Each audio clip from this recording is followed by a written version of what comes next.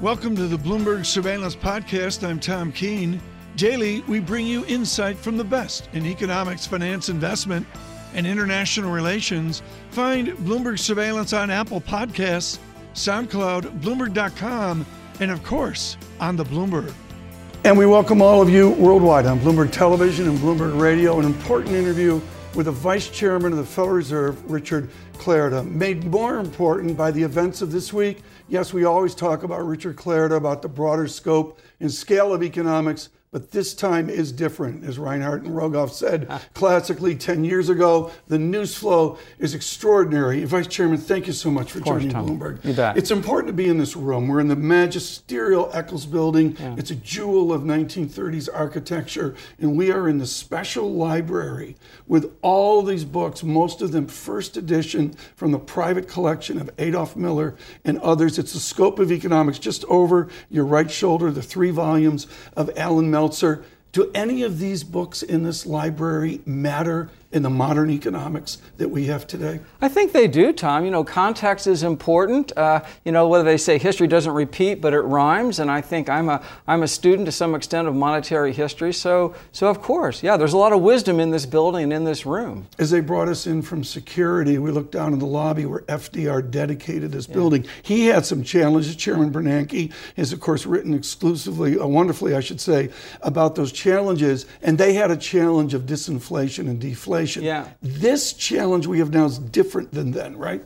Well, it is different, although we are in a world really globally of lower inflation. You see that in the Eurozone, you see that in Japan. In the U.S., we're close to our 2% objective, and that's very important to us. But you're right, there are some important global trends now that are impacting the U.S. and other countries. Let's begin with this word solid. I think of Yellen, Slack, there's a number of others.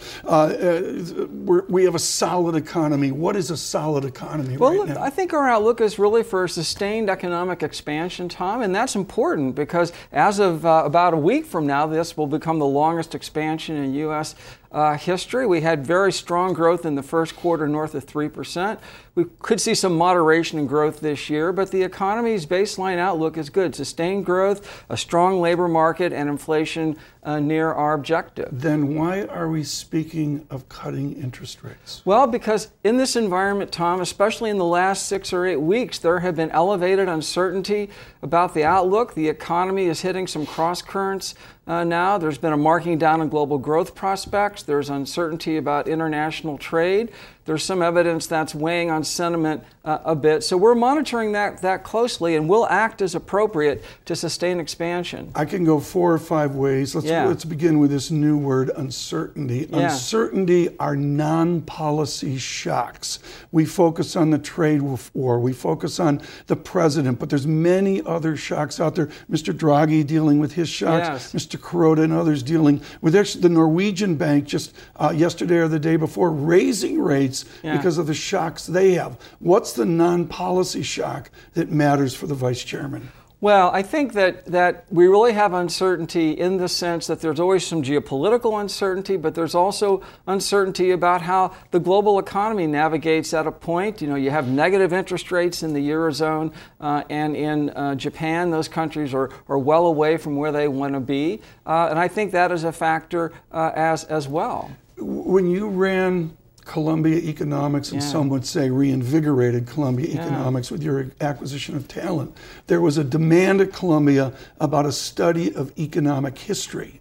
Within our economic history, have we ever had an American central bank that is central banker to the world? Because of negative interest rates, because of the challenges in Asia? That's an interesting question, Tom, as I'm not surprised from you. I think the Fed has played the dominant role in central banking throughout most of my professional career. I think perhaps what's a little bit unusual this time is the U.S. is much closer to where it wants to be in terms of both employment and inflation than our other major economies. And because we have a much more globalized capital market than we did 40 years ago when I began my studies, that also has an impact as well that's probably a little bit different than in the past. You know, when I do these interviews, I always bring in the resources of Bloomberg. Let me start with a silence in the press conference. Michael McKee asked an important question, and Chairman Powell gave a graceful answer, but maybe dodge the glide path of what you hope to accomplish? If we have one rate cut,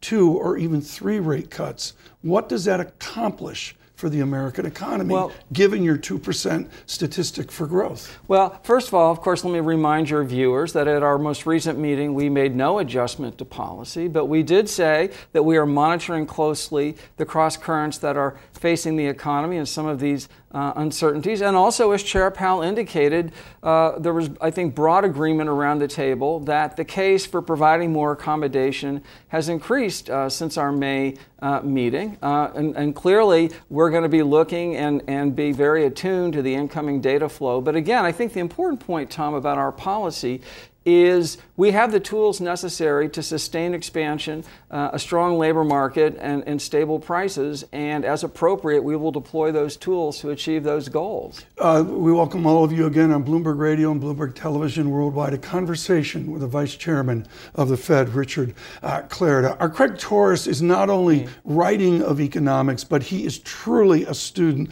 of the history of it. As I mentioned before, Yellen with the word slack, Clarida with the word solid. Craig Torres says, how stuck is this Federal Reserve? What are the degrees of freedom you feel you have, given the global events and given the realities of a buoyant, a solid American economy, and yet a need for rate cuts? How stuck in a position is this Fed? Well, I admire Craig. I don't think we're stuck at all. I think, in fact, we have the flexibility that we need that I think some other countries would wish that they had. Our primary tool is the federal funds rate. We're far away from the zero bound, so we certainly have some room along those lines if we need to, and again, we'll act as appropriate. So I don't think we're stuck at all, and I think, again, we have a toolkit and we have an objective assigned to us by the Congress, and we're going to do our best to achieve that objective. This is incredibly important, the idea of being near the zero bound, and we have one rate cut. I'll get to 50 basis point rate cut in July in a moment, which I know you don't want to talk about. That's okay. But is it linear? If you cut 25 basis points, 50, then 75, is it a linear effect on the American economy, or does it compound? Is there an inertial force? Is there an increasing force as you make multiple rate cuts? Well, I think there are a couple of points here. First of all, a lot of our models are linear, and as someone who wrote down models, I know that, but the real world is nonlinear, and I think as policymakers, we factor that in as we can. So the linear response is the starting point, but in that room and in that meeting, we're certainly alert to nonlinearities. Yeah. Market economists right now judging Draghi of a few days ago, judging the Powell press conference, and now judging Richard Clarida, Alan Ruskin at Deutsche Bank, and many others go, July 5th really matters. A moldy unemployment report, you're going to tell me it's just one data point.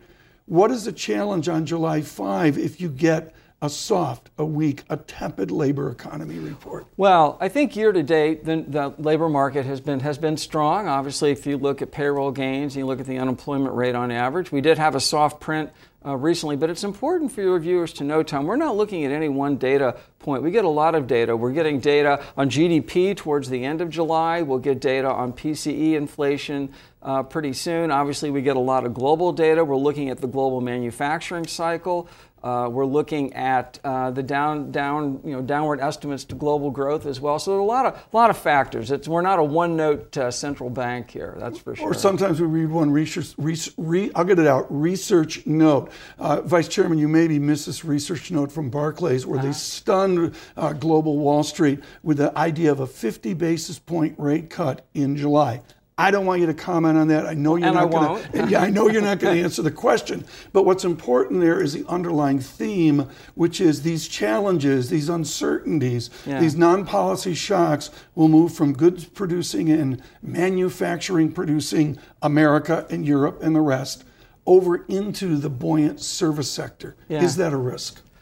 Well, I think there's an evolution and economies evolve, and for the last 50 years, we've seen the economy become more of a service economy. That's true around the world. That's just a trend of global development. But again, the U.S. economy is a complex organism, and overall growth rate is obviously important, but markets are going to work to allocate resources, and we really focus on the overall aggregate picture. You know, it's not the Fed's job to look at the service sector versus any other sector. But we're, again, trying to support maximum employment and price stability. One of the things that's wonderful about you is you've left a paper trail of academic I excellence have indeed. like nobody. Well, you must I've left a paper trail, that's for sure. You've left the paper trail, and there's all sorts of things out there. I like to pick one paper and study it before you and I speak, Vice Chairman or not Vice Chairman.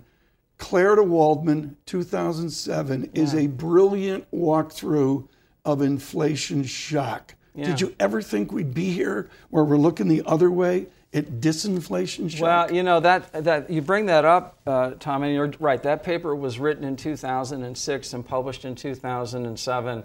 And certainly my crystal ball didn't indicate almost anything that has happened in the last dozen years. The interesting thing about that paper, though, is it basically argued that in the old world, the way exchange rates would respond to inflation was to weaken. And we argued that if you have inflation targeting central banks, incredible central banks, that correlation can go the other way. And in that paper and other papers since then, that is held up in the data. Is credibility at risk with all the challenges? This is a historic week for economics, of the Draghi discussion, of the delicacy that Chairman Powell faced in the press conference.